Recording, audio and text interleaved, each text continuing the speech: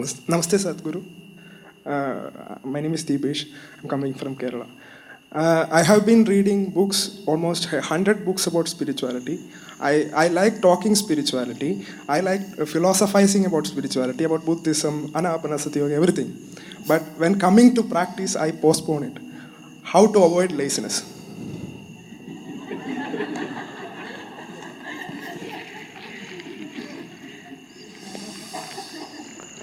So you cannot think about it, you cannot talk about it, because whatever you think and talk about is not spirituality. It's not even good literature. Really, believe me, there's better literature in the world than spiritual books. If 100 books that you read did not create enough thirst in you to do something about it,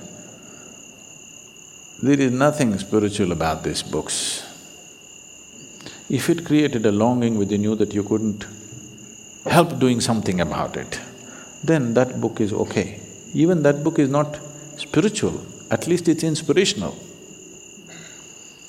It inspired you enough to take a step, and 1,000,000 words that you read are of no consequence. If you take one little step, it's worth all the scriptures on the planet. So, before it's too late, take at least one small step. Now that you're here, at least start one 12-minute Isha Kriya. And I have specially designed this for people like you. It has got words in the meditation.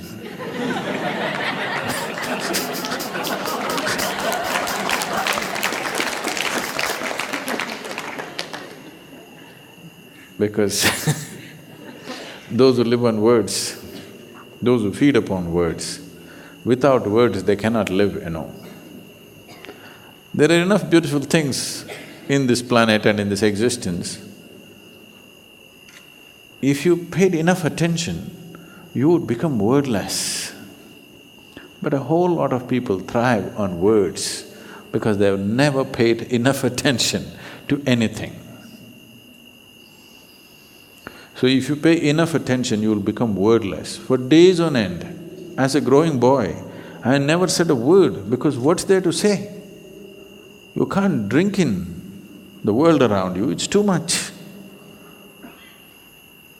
These 2 eyes and these 5 senses are not enough to grasp. It hardly gives you any sense. So when you don't pay attention to life, you will get hugely enamored by words.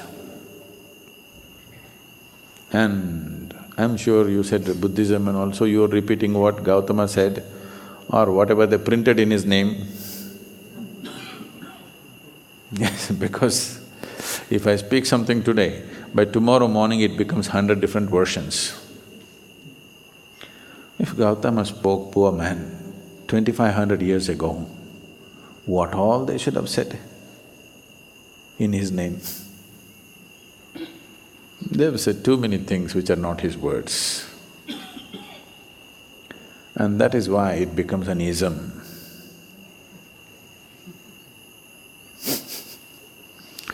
It has become an ism that means it has nothing to do with the Buddha. Buddhism means all the people around created a whole lot of things. Buddha is a different thing, Buddhism is another thing. So with everything else. So, don't feed on those isms. Just start one simple process with words, just for you. Please do it.